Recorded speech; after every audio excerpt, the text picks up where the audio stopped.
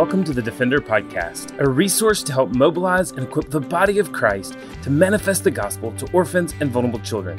This podcast is a ministry of Lifeline Children's Services, and I'm your host, Herbie Newell.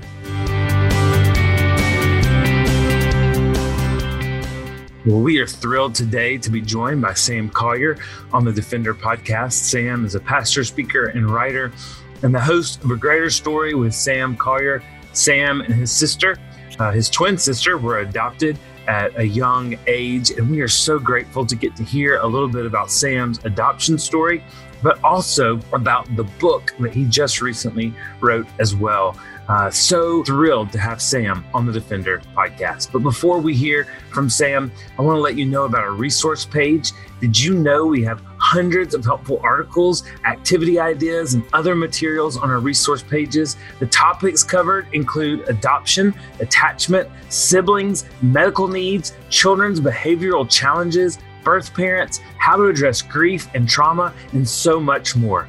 Visit lifelinechild.org/resources. Again, that's lifelinechild.org/resources to learn more about all of these helpful articles, ideas, and other materials.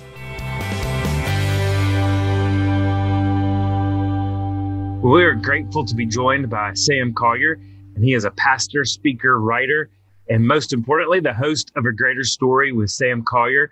So he's a TV and radio podcaster. He's also a speaker, and he has spoken with North Point Ministries, founded by Andy Stanley, as well as at the Rethink Group, the Orange Network, the Orange Tour, the Alpha International Leadership Conference, Willow Creek Global Leadership Summit, Culture Conference, and so much more. He's been interviewed by numerous TV shows, podcasts, and radio programs, and he lives with his wife, Tony, and his daughter in Atlanta, Georgia. And so one of the reasons we were just so excited to have Sam join us today on the Defender Podcast is because as he writes in his most recent book, A Greater Story, which is just a tale of his life, and part of his story being adopted when he was an infant, we're just grateful to get to hear from Sam. So Sam, tell us just a little bit about your story, especially about your adoption story. Herbie, can I call you Herb? Absolutely. Okay. Herb, I just want to say it's an honor to be on this platform. And it's an honor because of what you guys do day in and day out. You guys are game changers. You are life shapers, life changers. And you stand in the gap. You really are defenders. And I'm honored to be here to contribute to the work that ultimately saved my life. That the space that you're in is rescuing so many and reuniting so many, launching so many, and ministering to so many. So I just wanted to start and say I really appreciate this opportunity. Yeah, man, I was adopted at 2 months. Our mother was 21 when she had me and my twin sister. She had 3 kids already, so that's 5 kids age 21. And she was extremely poor down in Augusta, Georgia, and was in the hospital faced with the decision of, do I raise the kids that I have now in poverty, or do I give them up for adoption? Because I don't have enough to take care of the 3 that I already have. Our biological father left the picture, and he was addicted to substances, a lot of substances at the time. And we actually lost him from COVID-19 3 months ago. I've never met him, spoke to him twice. And he had diabetes and was in the hospital, left the hospital to go get some more drugs, and contracted COVID-19, went back to the hospital, passed away. And I tell you that so you understand the grip that drugs had on him. So he rolled out when my mother was 21. So she gives us up for adoption in hopes that everything will work out. And it actually did. I mean, we got adopted by a couple who had just given their life to Christ a year prior. My dad, when he adopted us, was 50. And mother was maybe 13 or so years younger, but she couldn't have kids.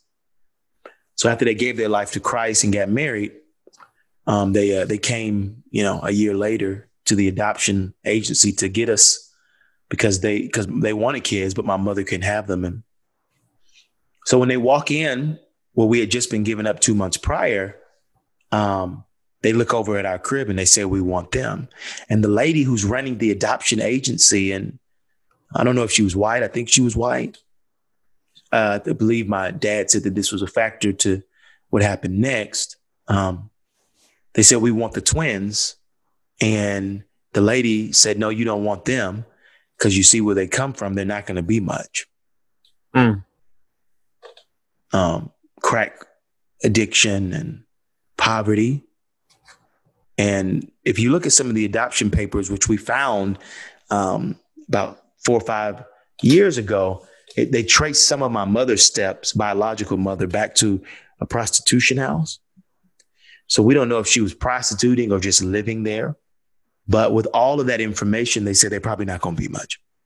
In fact, they'll probably be mentally challenged, is what she said. And so there's a movie called War Room by the Kendrick brothers. Priscilla Shirer is in it. And the concept of the movie is that you would form a prayer closet. And in that closet, you would go to war in the spirit realm. And so that's what they did. They formed a little prayer closet in the adoption agency and prayed and said, God, what would you have us do? And he said, these are your kids. They're going to be okay. And I'm sorry about that. I'm going to turn this off.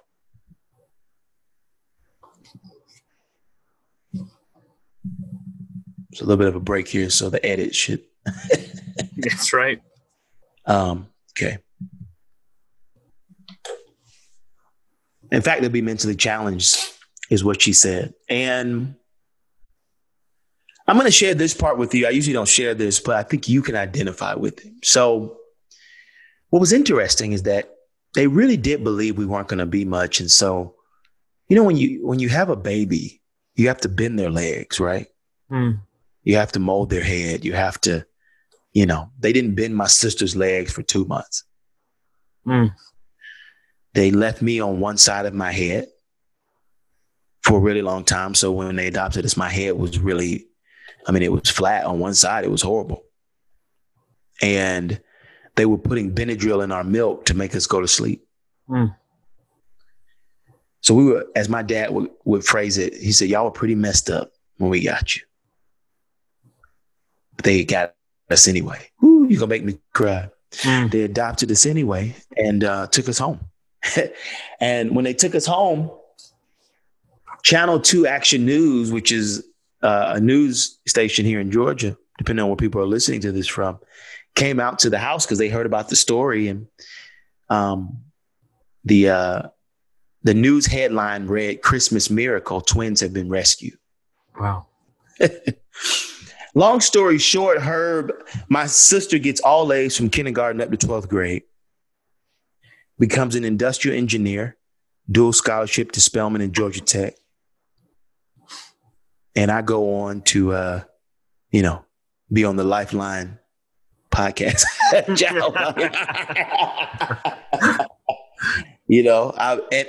all the other stuff that you read earlier, and I just say that to say God really is in the miracle business through people.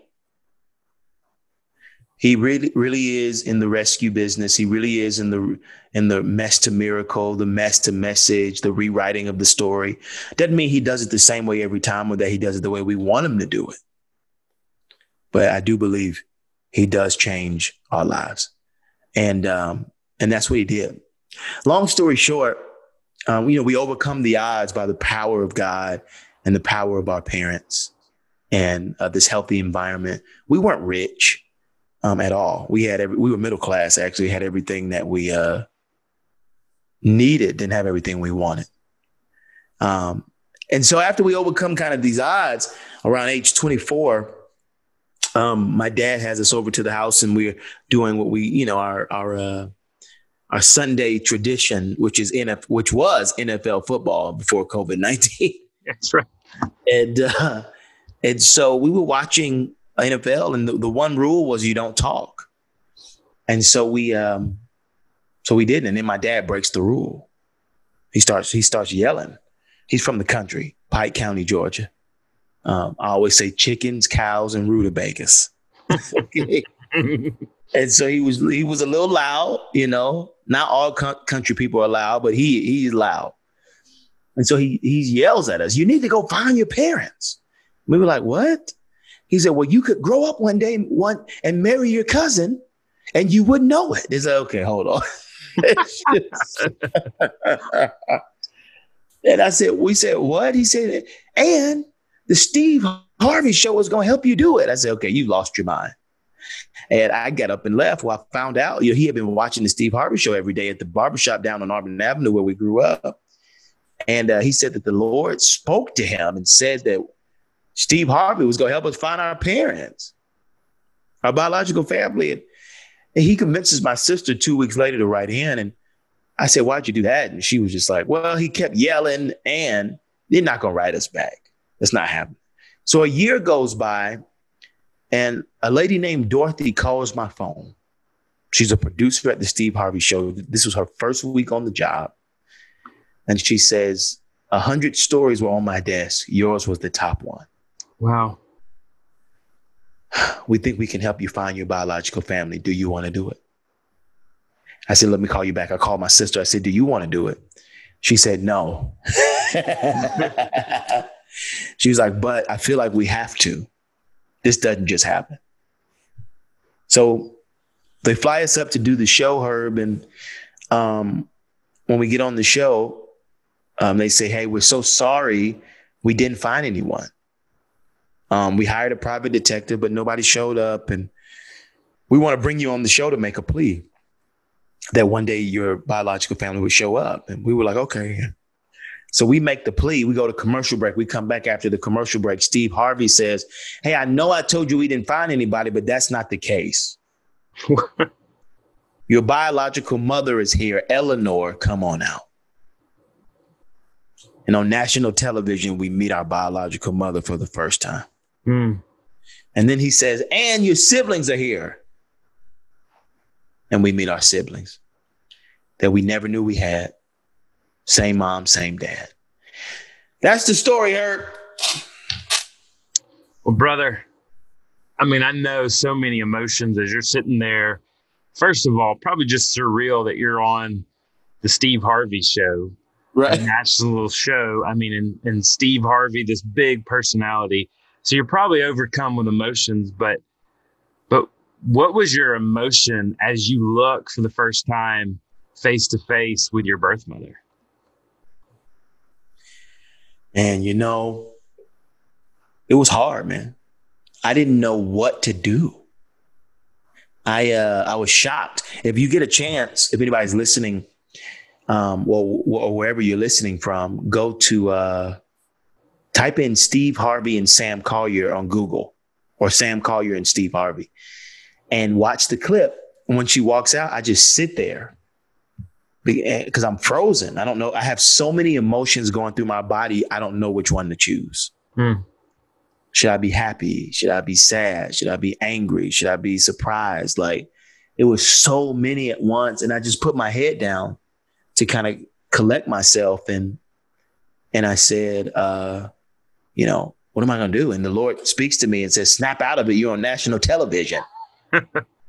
And your biological mother is standing here. You need to embrace her." And that's what I did. And that's how I felt. And what's your relationship been with her since that time? We text. we got to a text relationship, Facebook, all like social media comments on everything. We go back and forth. She's been down to see me a couple times. She seen me preach. She came to my 30th birthday with my uncles who I'd never met. And, so we try to keep a healthy amount of boundaries, while also, doing our best to connect. And I'd just be interested. So you grew up and you had obviously a mom and a dad who loved you, who provided for you, who, really, even as you started from your story, believed in both you and your sister, Sarah, against what seemed like all odds. This was a mom and a dad that fought for you guys, that loved you guys, that provided for you guys. And what were your thoughts about your birth family before you met them on the Steve Harvey show? And then how did your thoughts about your birth family change after you got to see them and know them, even with their struggles and their difficulties and the hardships? How did you see that your heart changed and your mindset changed towards them from maybe being a 20-year-old to being a 26-year-old after meeting them? Wow, what a great question. I think, I'll be honest.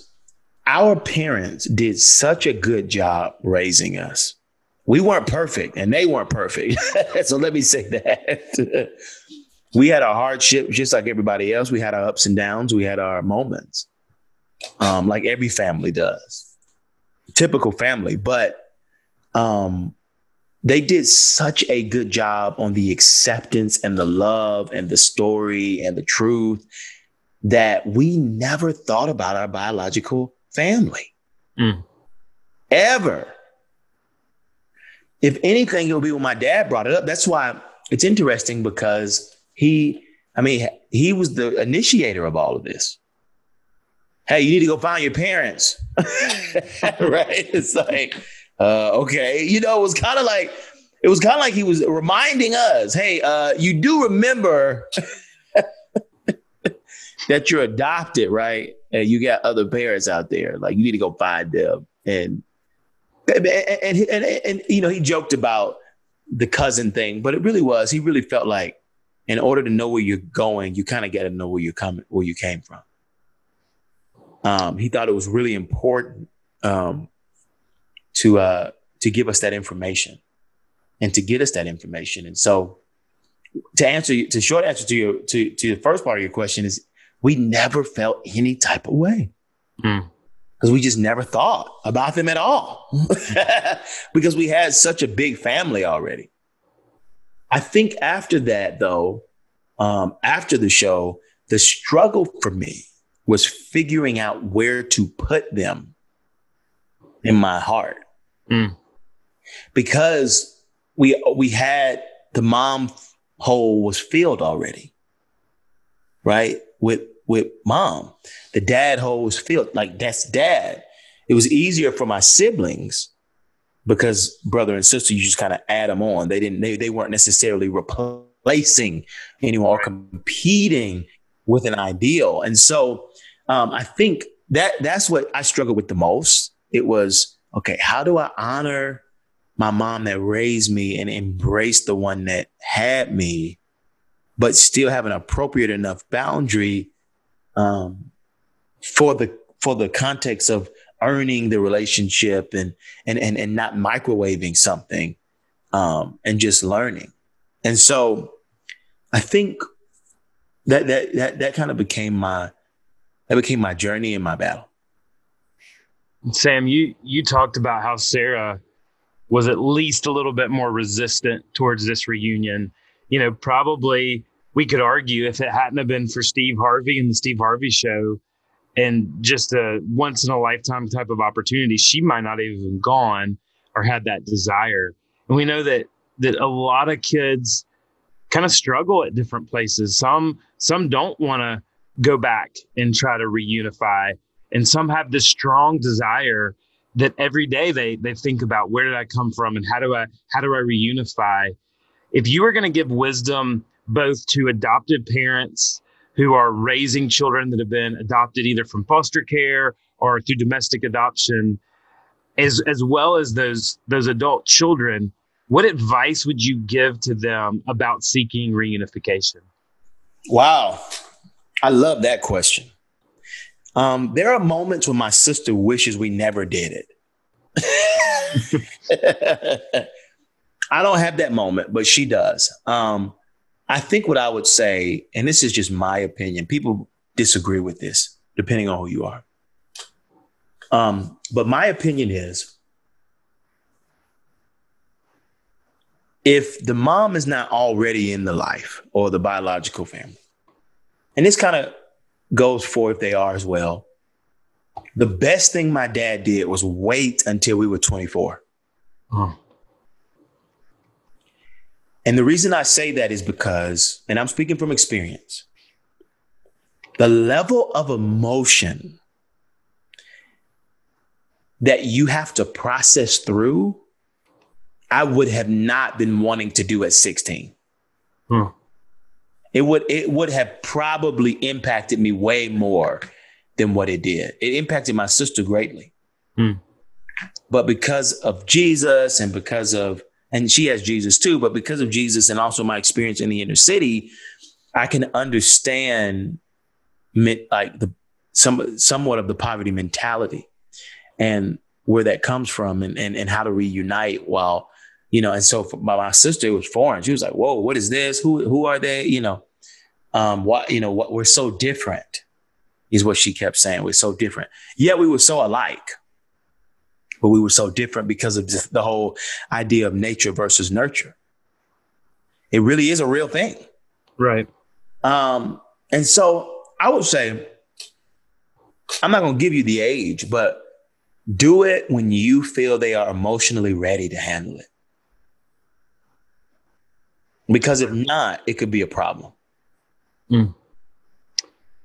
Well, one of the things I absolutely love about your story is you were adopted as a black boy and a black girl, two twins, by a black mom and a black dad. Yeah. And honestly, as a ministry, I know one of the things that even now we're praying through as an organization is, of the domestic adoptions that we see, only about 10% of those are non-white, honestly, families that are seeking to adopt. And, as a ministry, we have our pastoral advisory board is made up of mostly black pastors, and they're helping us go into traditionally black churches and to encourage families to adopt. Why was it so special to be raised in a family where you could also appreciate your culture from which you were born into? Yeah, I mean,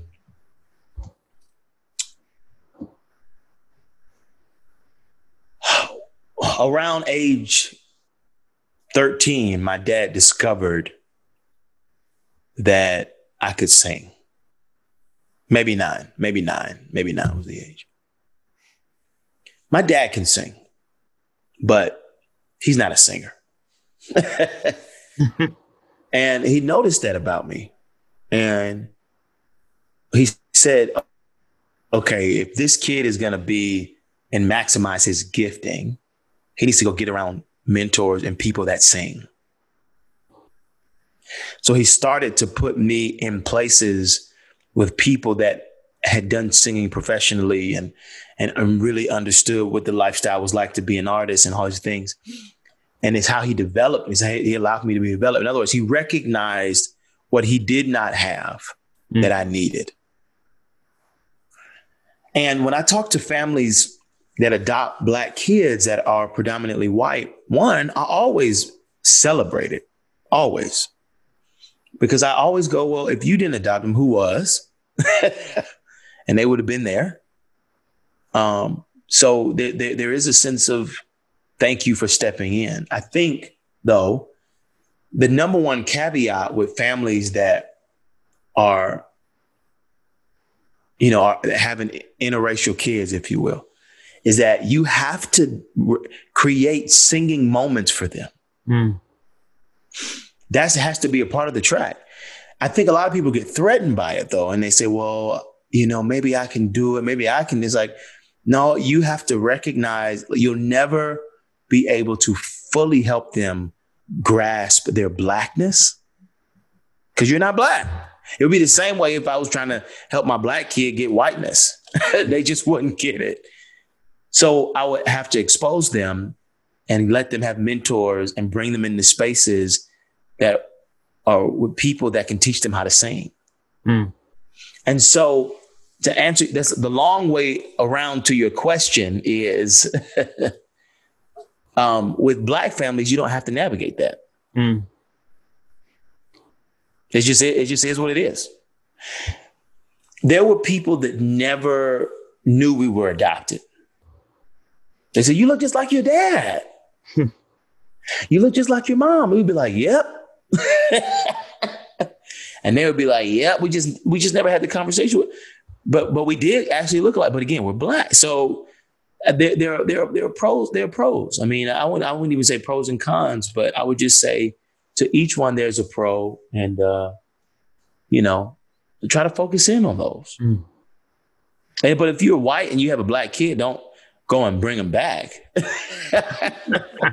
Keep them, but make sure you go find them somebody that can teach them how to sing. Well, Sam, I think even one of the things, and I love this because, your dad actually was a barber, worked at a barber shop. And like you said, that's where he first got this idea about the reunion at Steve Harvey.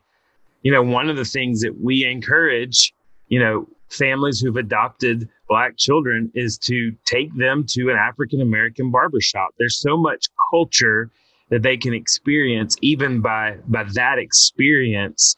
For us white people, we go to the barbershop as a utilitarian deal. I go in, I want to get in and out as quickly as possible, but it is community within the Black community. Explain why the barbershop is so important.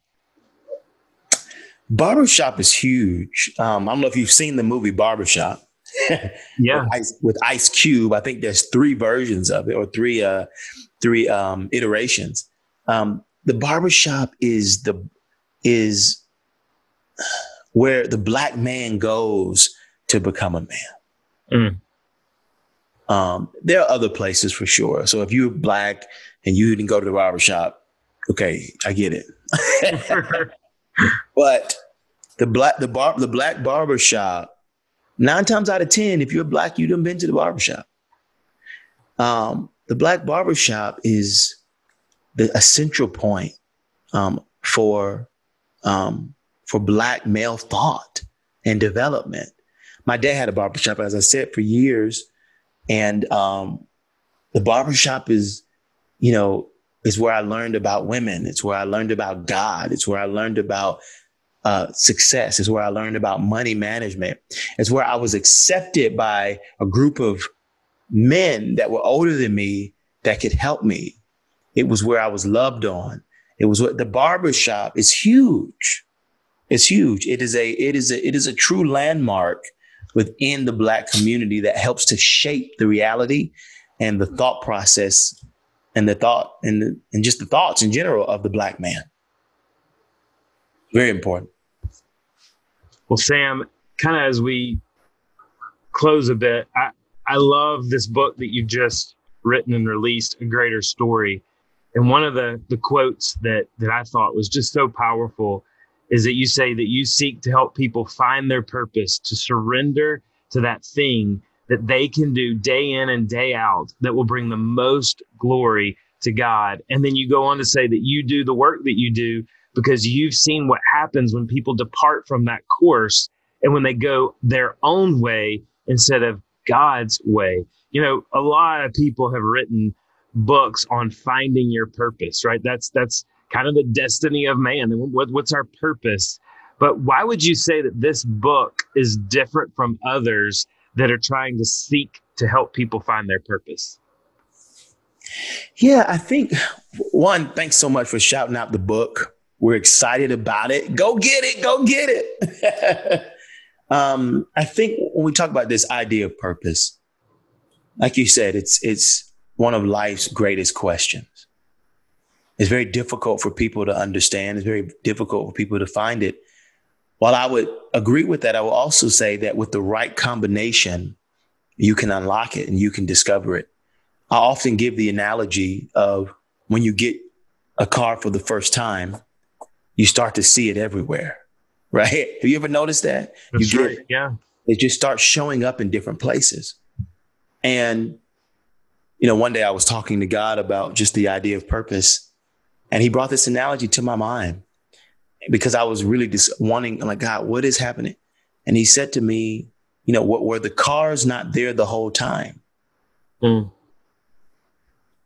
And I said, yeah, they were. He said, well, the question is how come you didn't see it? And I think that's the question I think we have to ask ourselves. When we talk about purpose, God has left clues everywhere. Mm. They're already around us. The question is do we see them? It's not, are they there? It's, do we see what God has already placed into our lives? I often say purpose is often, or more so, surrendered to than it is found. It's something that you surrender to, then finding, because God, I just believe our entire lives has already been shaping us to be what he's called us to be. I think in the book, it's different from other books in reference to purpose, because I went on a 3-year journey to answer the question, not just for myself, but for other people. I was at my lowest and the church wasn't making sense to me. The scriptures weren't making sense to me. I felt like I was doing everything that the Bible had asked me to do and everything that the church and the pastor told me to do, yet I was still broke, depressed, and insignificant. And I was asking God to please show me. And he took me on this journey of 3 years. And we later walked with a ton of young adults on this journey that were asking the same question. And we helped each one of them find and discover their purpose.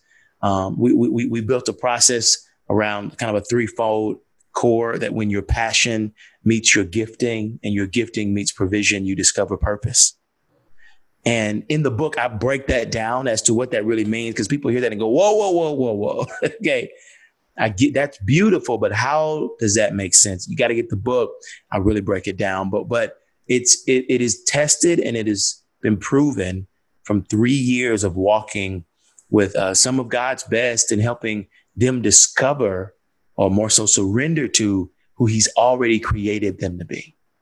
My bottom line is purpose is available for you. If you feel like you haven't found it, it's all around you. You just have to see it. Well, Sam, what a fantastic story of God's grace, God's mercy, and just the way that he has absolutely weaved his purpose in and throughout your life. As we close, what's next for you, and how can people connect with you and see the things that God's doing through you and your ministry? Yeah. I mean, the biggest thing for me right now is getting this book and this message into as many people's hands as possible.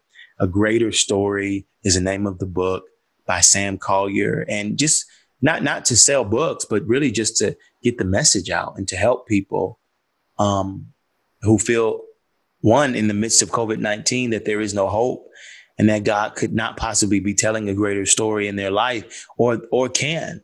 We want to help people understand that he can turn your mess into a message. He can turn your mess into a miracle. It may not look like the miracle you want, but it will be miraculous if you let him in, especially during this season. And so we want to get it to people for that reason. I think, for me, if they hit me up on Instagram at Sam Collier, and then really at Sam Collier on any other platform, or just Google Sam Collier, whatever. Hopefully, if we're doing our job right, then something pops up that will help direct you to us. Amen. Well, I would just tell folks for sure, connect with Sam online. Also, look on Amazon or your local bookseller for A Greater Story. It really is a great read, an incredible story of finding purpose in God through a life that has been well lived. Sam, thanks for joining us and for all that you do to shine the light of Christ in our community. Thank you, bro. You the man. Thanks for listening to the Defender Podcast. If you enjoy making this podcast a part of your weekly routine, we'd love for you to take a moment to subscribe, rate, and review the Defender Podcast to make it easier for more people to find. For more information how you and your church can partner with Lifeline, visit us at lifelinechild.org. If you want to connect with me, please visit herbienewell.com. Follow us at Lifeline on Facebook, Instagram, or Twitter by searching for Lifeline Child. You can email us directly at info@lifelinechild.org.